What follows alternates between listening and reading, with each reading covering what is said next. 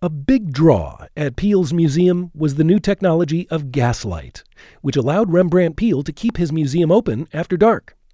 BGE's Steve Pedri and Mike Borli, with Dave Conrad from Baltimore Foundry Works, created this replica of Peale's Ring of Fire, the kind of gaslight chandelier Peale used to illuminate his galleries.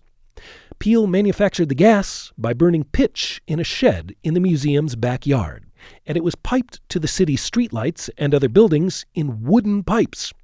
You can learn more about this history and the founding of Baltimore Gas and Light Company, now BGE, by Rembrandt Peale in the Peale Gallery on the ground floor.